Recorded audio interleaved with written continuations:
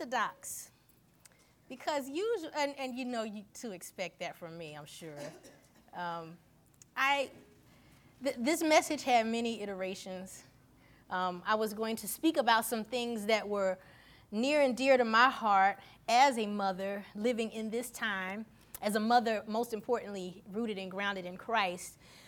Just a lot of the things that we've been seeing in the media were kind of disturbing to me, you know, the whole Michael Brown thing and all of those situations, because I'm raising a male child in a time that is still, there is still a hostile environment for black male children.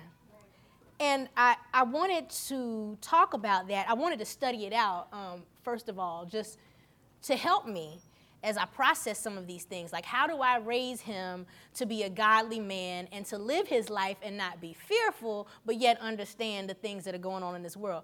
So, needless to say, it's going to take me a lot more studying to do that. So that's not what we're talking about today. That was the first iteration.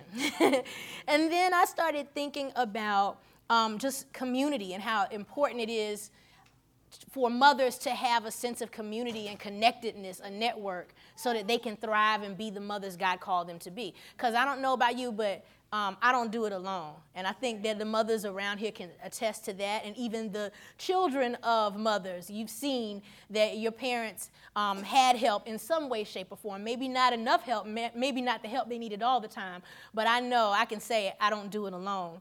So I wanted to talk about that. And then I just kind of had a change of heart, and I wanted to speak about something else. So this message, as you can see, is called Help a Mother Out. Today is Mother's Day. Mother's Day is a great day for many people. For some people, it's not so great because they're not mothers and they really want to be. And I started thinking, how can I address, our church family? What can I talk about that would help everybody today? Because it's still a Sunday, and we meet together one day a week to be strengthened. And what can I talk about that everybody would get something out of? So we're not all mothers, but we are all sons and daughters. Amen? Amen. So I wanted to talk about help a mother out. Y'all say it with me. Help a mother out. Help a mother out. All right. So we're going to try. So we've been talking about the cross for the better part of the last several weeks here at KLM. And I could think of no better place to begin this sermon than at the cross. So if you would, please open your Bibles with me to the book of John, chapter 19. That's the book of John, chapter 19. And we're going to start in the middle of verse 16. So find verse 16. Is everybody there yet? Need some more time? Yeah. Okay, just get a little bit. All right, are we ready? Okay, so in the middle of verse 16, so they took Jesus, verse 17, and he went out bearing his own cross to the place called the place of the skull, which in Aramaic is called Golgotha. And there they crucified him, and with him 2 others, one on either side, and Jesus between them. Pilate also wrote an inscription and put it on the cross. It read, Jesus of Nazareth, the King of the Jews. Many of the Jews read this inscription, for the place where Jesus was crucified was near the city. And it was written in Aramaic, in Latin, and in Greek. They covered everybody.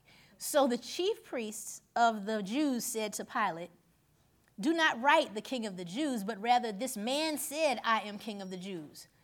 Pilate answered, "What I have written, I have written." You gotta love Pilate. God was using him. Anyway, verse 23. When the soldiers had crucified Jesus, they took his garments and divided them into 4 parts, 1 part for each soldier, also his tunic. But the tunic was seamless, woven in one piece from top to bottom. So they said to one another, "Let us not tear it, but cast lots for it, to see whose it shall be." This was to fulfill the scripture which says, "They divided my garments among them, and for my clothing they cast lots." So the soldiers did these things, but look at all this stuff that was going on in the midst of this. But, verse 25, standing by the cross of Jesus were his mother and his mother's sister, Mary, the wife of Clopas, and Mary Magdalene. So we know Mary. We got Mary right here. Anyway, verse 26. When Jesus saw his mother and the disciple whom he loved standing nearby, he said to his mother, "Woman, behold your son." Then he said to the disciple, "Behold your mother." And from that hour, the disciple took her to his own home. After this, Jesus, knowing now that all was finished, and it goes on. So in the midst of everything going on around the climax of the crucifixion, we see Jesus press pause and say, wait a minute, there's my mama. I mean, I don't know about you guys, but I know that I'm not necessarily at the climax of my life's calling yet. I know I have miles to go before I get there, but I can only imagine being in a place where I'm so busy fulfilling the call that God has called me to, my life's work, my very purpose. And in the middle of that, you know what? Stop the presses. Here's my mother, and I have to make provision for her. There is an example in this that we need to see, I believe. Somebody say, help a mother out. In the middle of this, we see the woman who gave birth to the Messiah, quote, standing by the cross of Jesus, end quote. What a picture comes to mind. She was there, the one who had been with him from the beginning, having known suffering of her own since his conception, having walked with him throughout his life, with Scripture recording her involvement in key milestones in his life and ministry. She was there even until the end.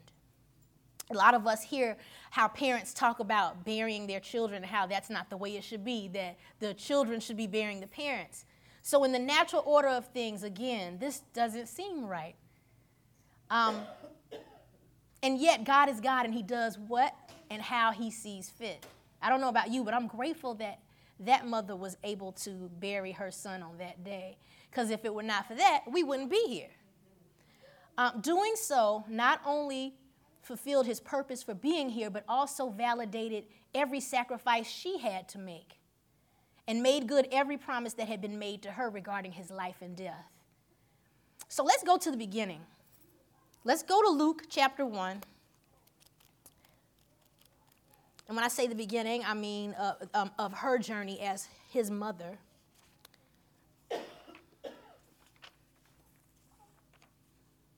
Everybody there? Okay. So let's go to chapter 1 of the book of Luke, and let's start at the 26th verse. In the 6th month, the angel Gabriel was sent from God to a city of Galilee named Nazareth, to a virgin betrothed to a man whose name was Joseph, of the house of David. And the virgin's name was Mary. And he came to her and said, "Greetings, O favored one, the Lord is with you." But she was greatly troubled at the saying and tried to discern what sort of greeting this might be. And the angel said to her, "Do not be afraid, Mary, for you have found favor with God. And behold, you will conceive in your womb and bear a son, and you shall call his name Jesus. He will be great, and he will be called the Son of the Most High. And the Lord God will give to him the throne of his father David, and he will reign over the house of Jacob forever, and of his kingdom there will be no end." Now, let's pause there. Does this look like your son dying on the cross? He's going to be great, and he's going to reign kingdom without end. Let's go on. Verse 34. And Mary said to the angel, "How will this be, since I am a virgin?" And the angel answered her, "The Holy Spirit will come upon you, and the power of the Most High will overshadow you. Therefore, the child to be born will be called Holy, the Son of God." And it goes on. Let's go down to verse 46. And Mary said, "My soul magnifies the Lord, and my spirit rejoices in God my Savior, for he has looked down on the humble estate of his servant." And then it goes on. And she's singing a song of praise because of what the angel has told her. She received with faith this thing that God was going to do, this unimaginable thing, that a woman who had not known a man would give birth to a son, and that it would be not just any son, but Jesus, the Messiah. So we're going to move on That was the beginning of things. And then in chapter 2 with Luke, I like Luke because he kind of accelerates things. We see a lot of things happening in chapter 2. We see Jesus being born, and I want to point out verse 19 in chapter 2. There was a lot going on. Well, actually, let's back up. Let's back up to verse 15. When the angels went away from them into heaven, the shepherds said to one another, "Let us go over to Bethlehem and see this thing that has happened." And then it goes on. Let's get down there. Verse 19. But Mary treasured up all these things, pondering them in her heart. What we have to remember, I know it seems a lot like a Christmas message, but just hang with me. What we have to remember is that we know the story by now from beginning. Well, we don't know the end because we're still yet in the story ourselves. But we know what happens with Jesus, right? We know that he was born of a virgin in a manger, and we know that he's going to go to that cross. Mary doesn't know these things. The history has not been written. So she's hiding these things in her heart all along. This is her child. This is her beloved son. Not only her beloved son, but the only begotten Son of God. So as these things are playing out, she's like, wow, she's beholding. She has a baby in a manger of all places. And angels are coming and singing, and shepherds are coming, and then eventually the wise men, and they're bringing gifts. That's a lot to take in for a teenage girl who's had a baby by God. You know, it's a lot going on, right? Okay, let's go down to one of my favorite passages when Jesus kind of ditched his parents and stayed at the temple. Verse 49, he said to them, "Why were you looking for me? Did you not know that I must be in my Father's house?" And they did not understand the saying that he spoke to them. Can you imagine raising the walking Bible? Who knows, who is, and he's still in his formative years, of course, but he knows what he's talking about. They have no clue. Verse 51, and he went down with them and came to Nazareth and was submissive to them. And his mother treasured up all these things in her heart. So as most mothers, Mary had the highest hopes for her firstborn. And she knew he was the Messiah, because the Hebrew translation for the word that we use in Messiah literally means anointed king. So she saw all this stuff going on, and she was there for all of it. She was down for it. She accepted a weighty responsibility when that angel came to her and she said, "Be it unto me, and I'm the humble servant of the Lord, and I'm going to do this." And even though it was a blessed station to have, it was still a lot of work for Mary. It was still a lot that she had to endure. She didn't know, she could not know exactly what was going to happen, what was going to transpire, but she had a promise.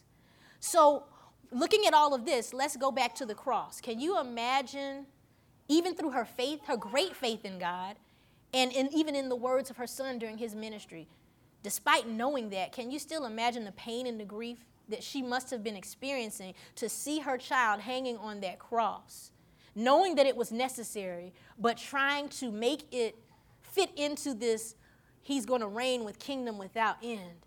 It's still her seeing what was going on. And we do have evidence that Mary may have thought Jesus' life should have been something a little different based on what the angel told her. Let's go to Mark 3, just so you know I'm not making this up. Let's think about these things. It's not just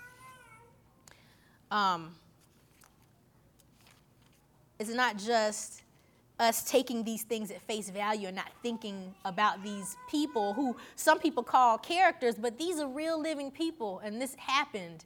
And we've got to think sometimes through their minds to kind of get another dimension of what's going on, to get further understanding. So Mark 3, are you there? Let's start with verse 13. And he, being Jesus, he went up on the mountain and called to him those whom he desired. And they came to him. These are the apostles, right? And he appointed 12, whom he also named apostles, so that they might be with him, and he might send them out to preach and have authority to cast out demons. He appointed the 12, and it names them there. I'm going to go ahead and name them because I like this part. Simon, to whom he gave the name Peter. James, the son of Zebedee, and John, the brother of James, to whom he gave the name Boanerges, that is, sons of thunder. I love that. Andrew and Philip and Bartholomew and Matthew and Thomas and James the son of Alphaeus and Thaddeus and Simon the Zealot and Judas Iscariot who betrayed him. Then he went home. This is verse 20. And the crowd gathered again so that they could not even eat. Verse 21, check this out. And when his family heard it, they went out to seize him, for they were saying, he is out of his mind. That happened for real. This is Jesus' mom and his brothers and sisters saying, Jesus is out of his mind. What is he doing? He has picked up 12 people, given them new names. What kind of gang is this? Okay. Skip down to verse 31. How do we know? How do we know this is going on? Because right here we see them coming on the scene. Verse 31. And his mothers and his brothers came, and standing outside, they sent him and called him. So he was, this was the beginnings of Jesus' ministry. And this wasn't going according to Mary's expectations. What is he doing? So anyway, 32. And a crowd was sitting around him, and they said to him, your mother and your brothers are outside seeking you. And he answered them, who are my mother, and my brothers? And looking about at those who sat around him, he said, here are my mother and my brothers. For whoever does the will of God, he is my brother and sister and mother. Obviously, Jesus' mother and brothers and sisters got with the program after a while because, they were with him, or at least Mary was there at the cross. But things weren't going the way people thought they should. And we see that a lot. Jesus did not, this is, yikes. Okay, sorry. Even with the triumphant entry, Jesus came one way and people were expecting it to be another way. And it wasn't any different for his family. They're like, we got to go get him. He's going crazy. Okay. So back to the cross. One of those very disciples he named on that day when his family went to seize him, a son of thunder no less, is the one that Jesus is addressing when he says, woman, behold your son, there at the cross. He asked his beloved disciple to care for his mother, tenderly making provision for her as his own suffering was coming to an end. And in the middle of the most significant part of his earthly purpose and his calling, he was deeply involved with the literal weight of the world and sin on his shoulders. He took the time to comfort her and make sure that she would be provided for. So if Jesus, with all that he was facing, was able to look to his mom, you and I have no excuse. Uh-oh. No, I'm not getting on you, but listen to what I'm saying. We need to talk about this. None of us will ever have as much on the line as Jesus did. Did you guys hear me? None of us will ever face what he has faced. And as adults, we must make time for our mothers and look to their needs. We must see and examine Christ's example in this. This is significant. This is happening at the cross, the place where life began for us. We must respond to it in our own lives. How are we as adults making provision for our mothers? What does that even look like? Are we looking to their needs? Are we fulfilling the purpose and plan of God regarding our mothers? Do we recognize the act of worship in treating our mothers with love and dignity? Because what we see here at the cross is Christ's example of teaching us to honor our parents in life and in death. Let's go to Exodus chapter 20. And when you get there, you're going to know exactly where we are. You'll recognize it. Just a reminder, because I know you guys know this. Exodus 20. Are you there? Okay, we're going to go on to to verse 12, because you guys recognize this as the 10 Commandments, right? Verse 12, honor your father and your mother, that your days may be long in the land that the Lord, your God, is giving you. Okay, let's go to Ephesians chapter 6. Ephesians, can you get there quickly? And it's the same thing, but we need to see it again. Verse 1 is right there at the top. Ephesians 1, is everyone there? Yes. Children, obey your parents in the Lord, for this is right. Honor your mother and father. This is the first commandment with a promise, that it may go well with you and that you may live long in the land. We're not just talking to children as in like young children, like little kids, even though this commandment is for them too, but this is for a child of any age. You know, To obey and to honor are two different things, closely related, but they are different. Of course, the obey piece is more for children who live in the household and are still under the parents' authority and care. But honor is for a lifetime. Let's say that together. Honor is for a lifetime. Honor connotes inward reverence and corresponding outward deeds. Does that sound familiar? What does that sound like to you? Inward reverence and corresponding outward deeds. What does that sound a lot like? Worship. Oh, if I had a prize, my husband would get it. But I got the prize. Okay. So it makes you think of worship, right? That's interesting because as children, we are supposed to learn how to approach God through how we deal with our parents. Sobering, right? As a mother, it makes me more mindful of how I'm raising Destin. Am I helping to foster a healthy attitude towards God in the way that I'm giving instruction to him and disciplining him? That's why if you look here at verse 4, it says, fathers, do not provoke your children to anger, and it goes on. Those instructions are given because that is how the children will ultimately view the Heavenly Father. You know, it presents a distorted picture of God when fathers don't treat their children right. So, you know, God cares about the family, and he cares about parenting. He cares about mothering, and he cares about the way we treat our mothers who have mothered us. So anyway, I want to prove to you today that honor does not end once you leave your parents' home. So let's go to 1 Timothy 5. I can show you something there too.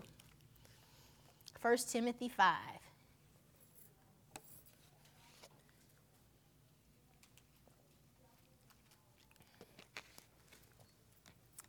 Everybody there? Yes. Verse 3, honor widows who are truly widows. But if a widow has children or grandchildren, let them first learn to show godliness to their own household and to make some return to their parents, for this is pleasing in the sight of God. This is pleasing in the sight of God, to make some return to your parents. Of course, this context is with widows, but it is true regardless. We are to make some return to our parents. Many of us are spouses and parents ourselves, so we should be able to understand now more than ever some of the things that our parents were facing when they were our age. Raising many yous and many me. Dealing with many me. Y'all know how I am right now. I really haven't changed much in 38 years.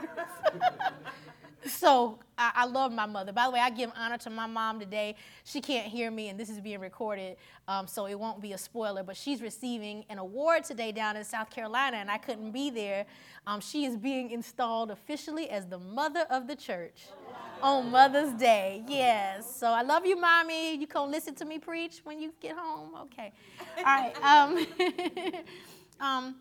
So if by chance your mother was trying to parent you outside of Christ, meaning that you were raised by a mother who wasn't a believer, you should understand how blessed you have been, that by the grace of God, you are still here in Christ, and that by the grace of God, your mother was still able to take care of you without leaning on the everlasting arms. That's even more difficult. And you may think, oh, well, my parents didn't raise me in the church. Well, you know what? They raised you, and you're still here. You still ended up all right. So and they did a pretty good job in spite of their eternal condition.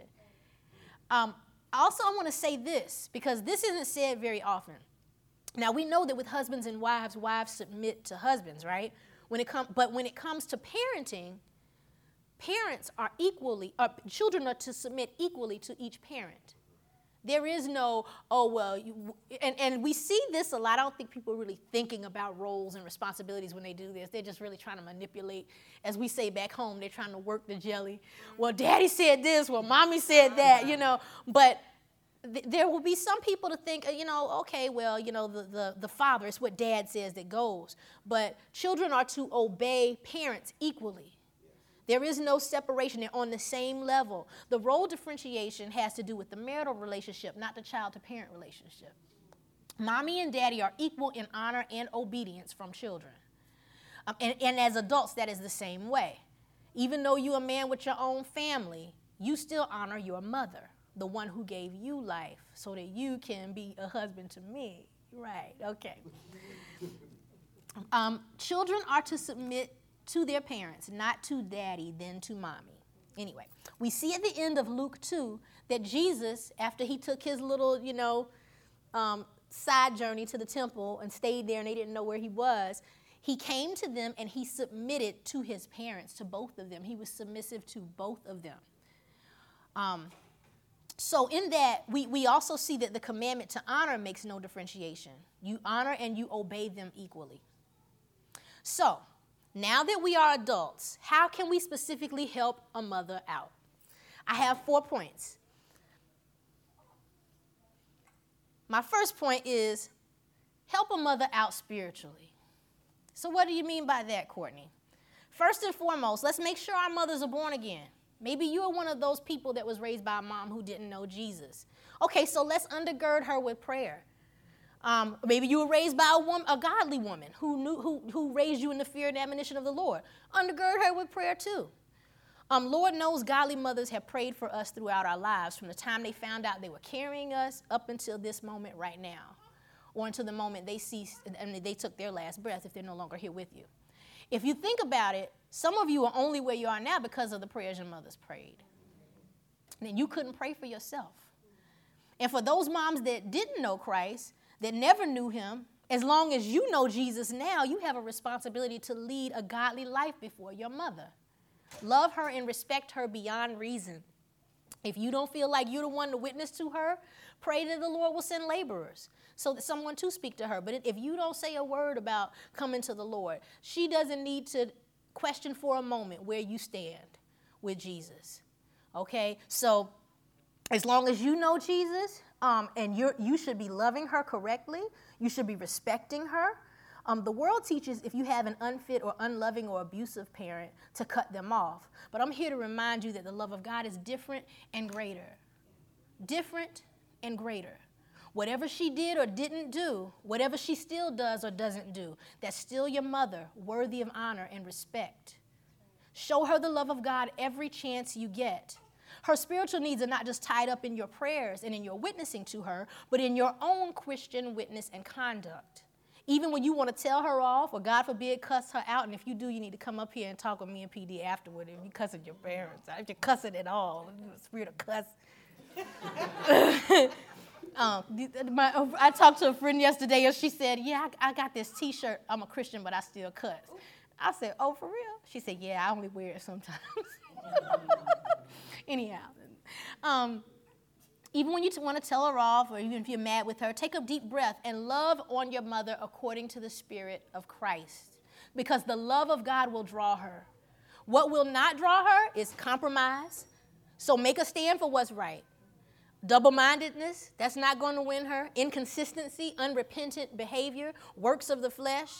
You can look at Galatians 5:19 through 21 on your own time if you need an example of what the works of the flesh are. But so help a mother out spiritually by being the best follower of Christ you can be. And that, that great commission that we all have to win each other to the Lord. If your mom is not saved, win her. If she is saved, whether she's saved or not, pray for her. And do your best to be a godly witness and a godly support to your mother as the Lord sees fit and allows you to. So the next way we can help a mother out is financially. Yeah, I'm going to talk about this. And I don't have any... Okay, oh yeah. I don't have any child old enough to support me financially yet, so this is just me. This is unbiased. Part of the honor, the return that Paul is referring to in 1 Timothy chapter 5 that we looked at earlier is financial. In the biblical model, the church took care of true widows. Those with no relatives or children to care for them were too old to remarry and have children. Other widows, as we saw in the passage above, were to be taken care of by their children, grandchildren, or other willing and able relatives. Y'all got that? Okay. So let's take a look at Matthew 15, because I just want y'all to see it for yourselves. Matthew 15.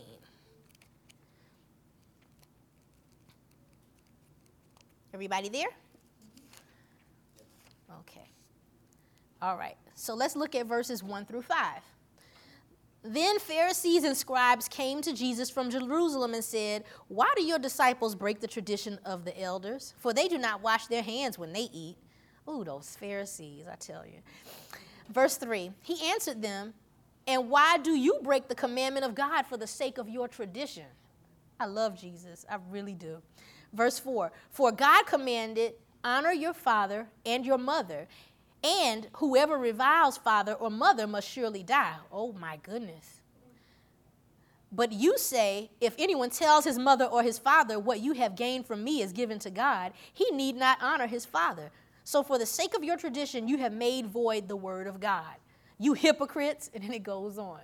So what Jesus is referring to here, have any of you ever heard of Corban? Corban?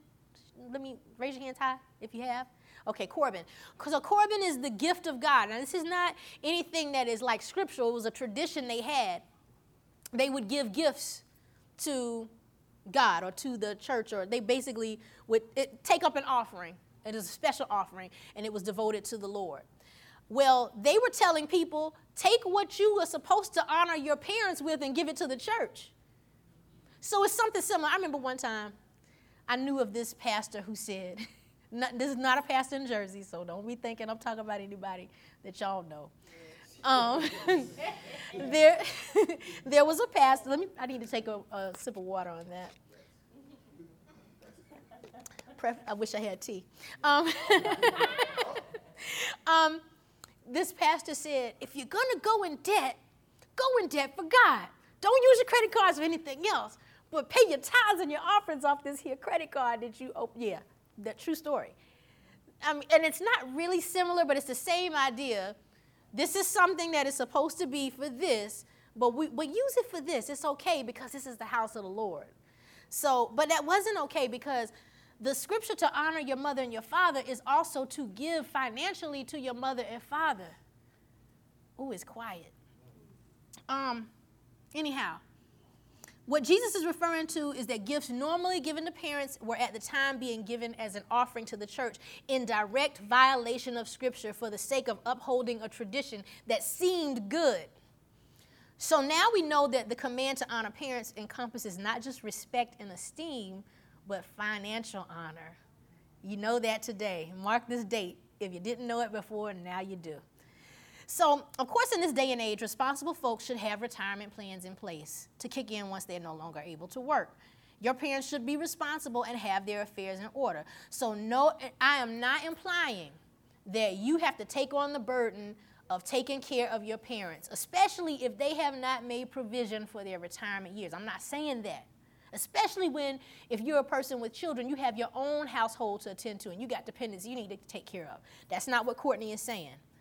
What I am saying is that as responsible, God-fearing adults, we should aspire to make it a part of our budgets to be a blessing to our parents. If you're not there today, that's fine. Work toward it, because retirement doesn't cover everything. And the other side of it is, if you can't take care of your parents, at least stop making them take care of you. Ooh. At least stop making them take care of you. Totally in violation of the scriptures. Totally. Because you need to take full responsibility for yourself. Anyway, I'm about to step on some toes and I don't mean to. But if you're an adult, your immediate goal should be working to take care of yourself. And then if you want to be in a relationship, especially men, if you want to take care of a family, then your next goal should be working enough to take care of a family. If you're not working or trying to work, because, you know, in this economy, just like we were praying this morning, everybody doesn't have jobs. And, you know, it's just the way that it is.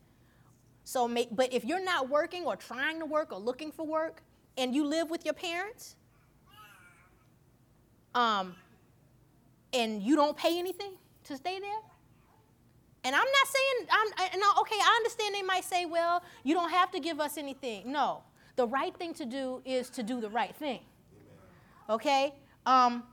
If you're working and living at home with a parent but not contributing a fair amount of what it costs to feed and clothe, well, maybe they're not feeding and clothing you, but for your room and board, I should say, you are in violation of Scripture.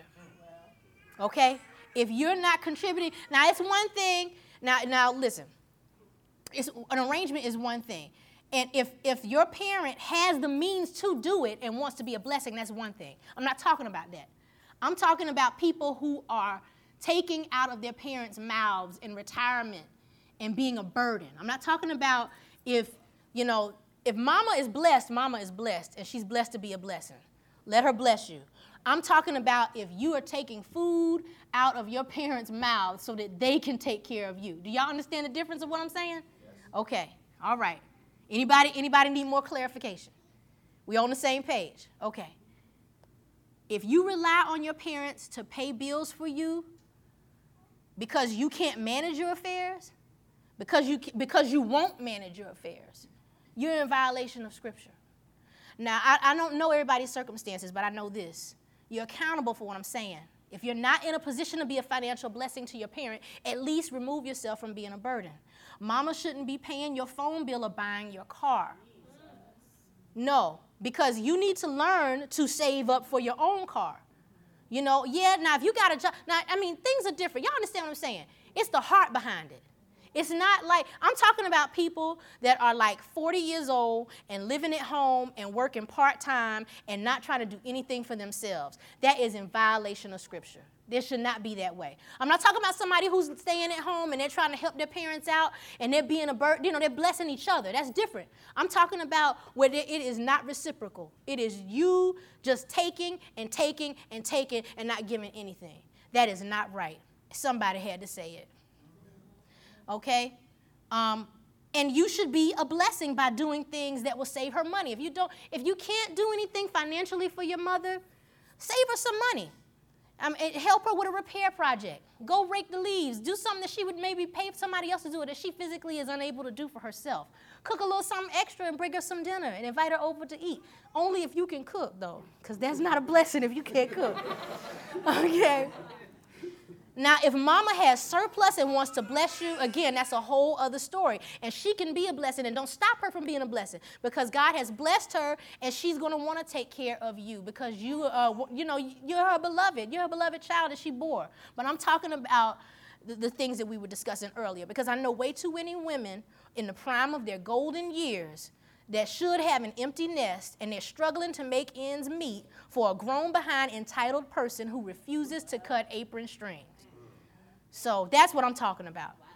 Learn to depend totally on God through Christ alone for salvation and also for your needs and not on your mama.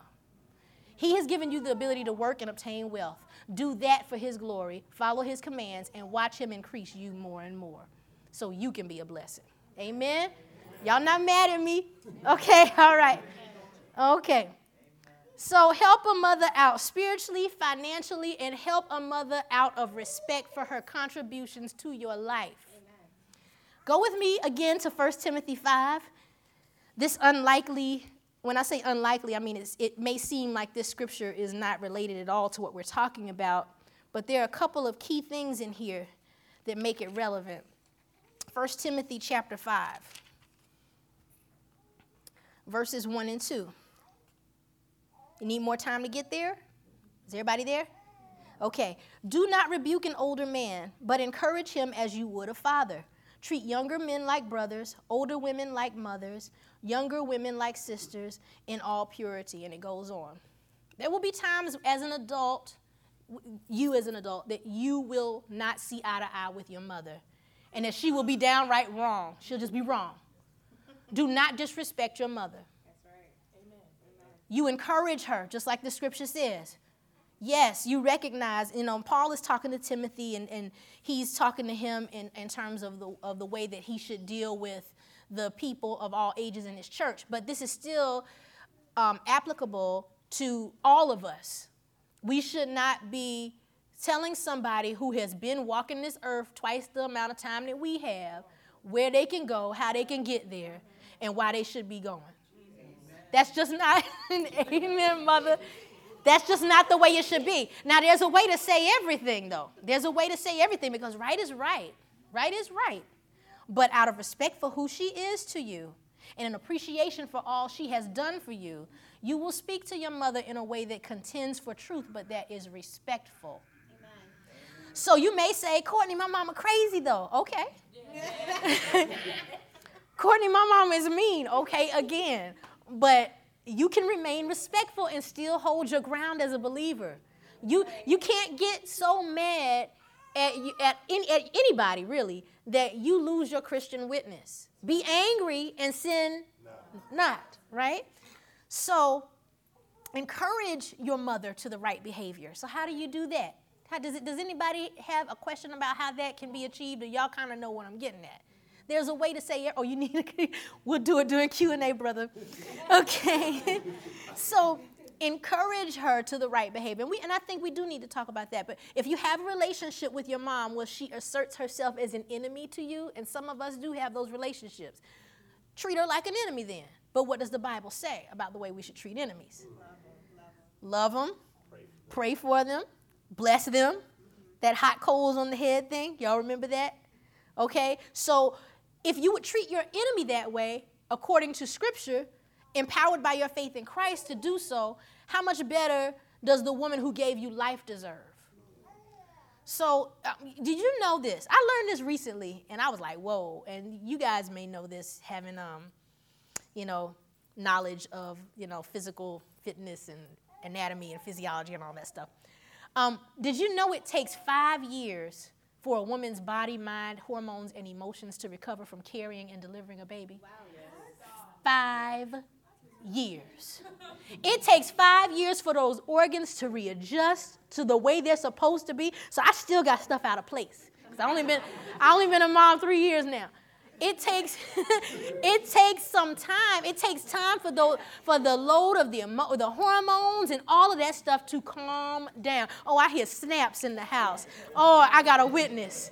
I got 2, 3, 4, 5, 6. Okay, so 5 years of not being the way you're supposed to be. 5 years of not being you, okay? So even if your mom is the most deadbeat parent on the planet, she carried you, bore you, and it took her body 5 years to heal because you were there. Right. So in the case of in-laws, because of her, of your spouse, it took her 5 years at least to get herself back on track. So you owe your mother or mother-in-law, you owe them respect for that at least, if nothing else. I hear people all the time, well, she didn't do nothing but give birth to me. She didn't take care of me. Do you know what she went through? Are you not here? Okay, so it just is what it is. It's not easy. It's not, I know that's right. I know that's right, Ian. It's so, I know it's not easy. And I know, nobody's perfect, right? We all have our issues.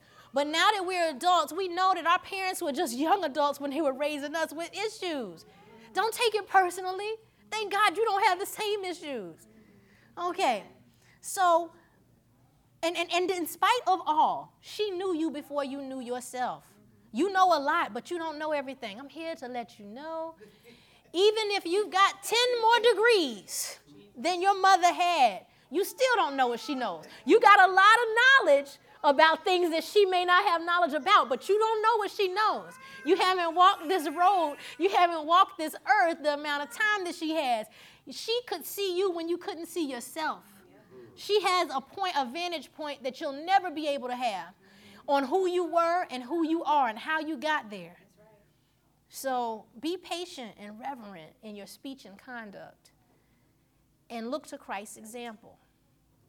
One misconception at the first miracle is when Jesus, the young Jesus, strayed away from his parents. That at the first miracle and at the time before that, when he strayed away from his parents, is that he was disrespectful. Don't you know I'm supposed to be in my Father's house, a woman? Because let's go there. Let's go to Luke 2. We were there earlier. Let's go back to Luke 2.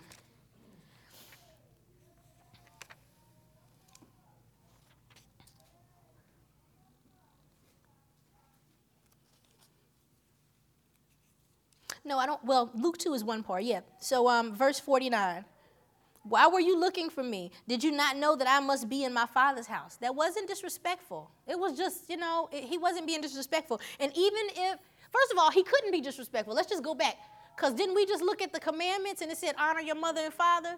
Yeah. So Jesus, the perfect lamb, he can't sin. So he's not going to be disrespectful. So he wasn't trying to be smart. He was just saying, why were you looking for me? It was probably very earnest. Like, why were you looking for me? Don't you know X, Y, Z? It was kind of more like that than like, what are you looking for me for? It wasn't like that, okay? And then also at the first miracle at the wedding at Cana. Let's see, Bible scholars. Who knows where that is? Because I don't have that in my notes. It's in John. We're looking for...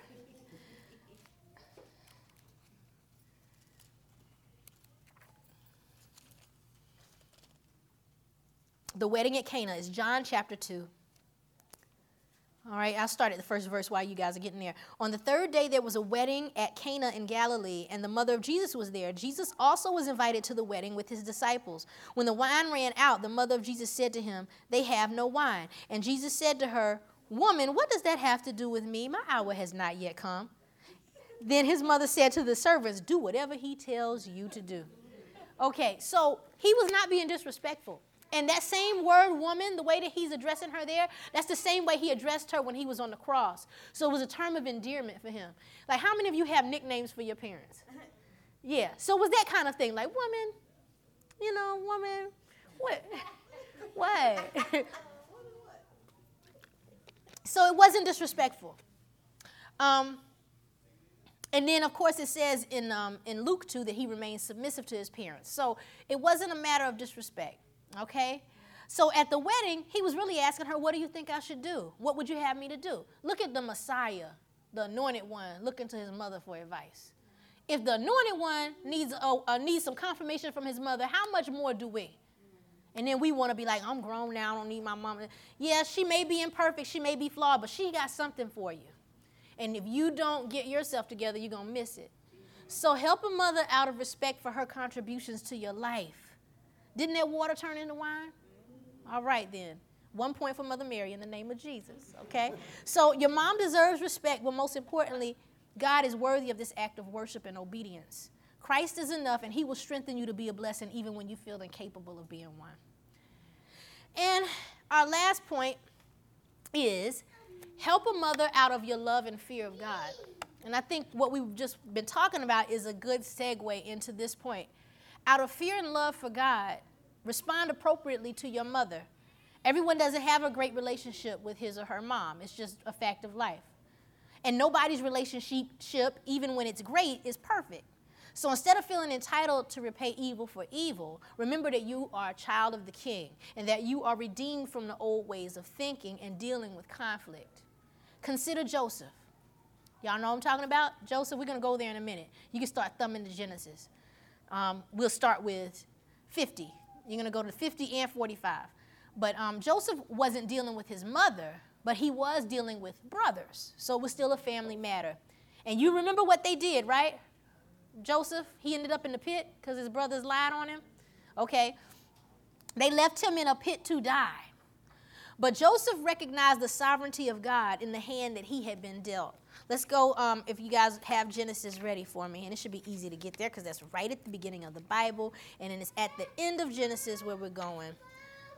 50, and we're going to verse 20 and 21. As for you, you meant evil against me, but God meant it for good to bring it about that many people should be kept alive as they are today. So do not fear. I will provide for you and your little ones. Thus he comforted them and spoke kindly to them. Now, they were in fear and trembling because they knew they had done him dirty. So we could go to 45, chapter 45. I want you to see this again, verse 7. And this is Joseph talking.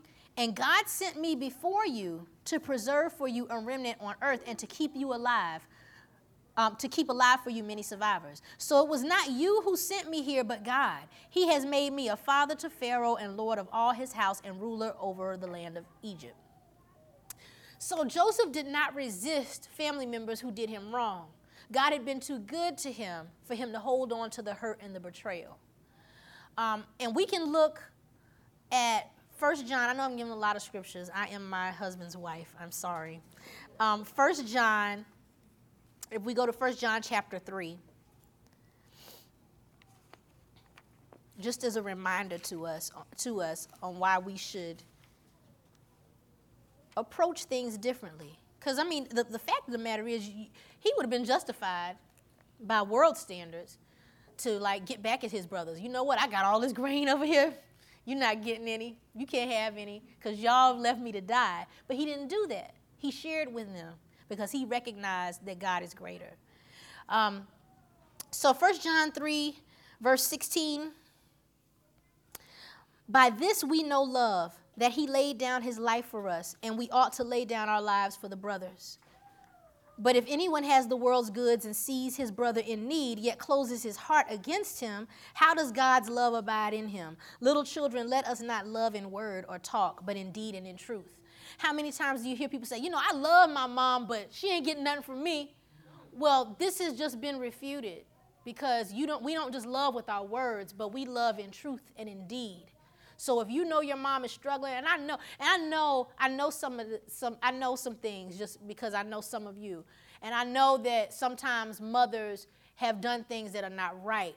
But I'm here to tell you that God will strengthen us to do what is right, even in the face of what has been done wrong to us. Amen. We are redeemed. We are born again. We have a new nature. And we have to resist the temptation to react the way that we are naturally in the flesh programmed to. That is the love of God walked out in our lives. So give mom the benefit of the doubt. You're grown now, and I'm sure we're all learning that none of us is perfect. Life is hard. It's full of ups and downs. But thank God that despite all, mom has endured and has walked this earth, again, at least twice as long as most of us. Excuse me. She is worthy of your love, your respect, and your admiration. Today on Mother's Day and on every day of the year, pray for her, honor her, bless her, respect her, and encourage her to good works. By doing so, you will please God, and that is what matters most. Let us pray. Father, we want to thank you for this day and this time. Thank you for the opportunity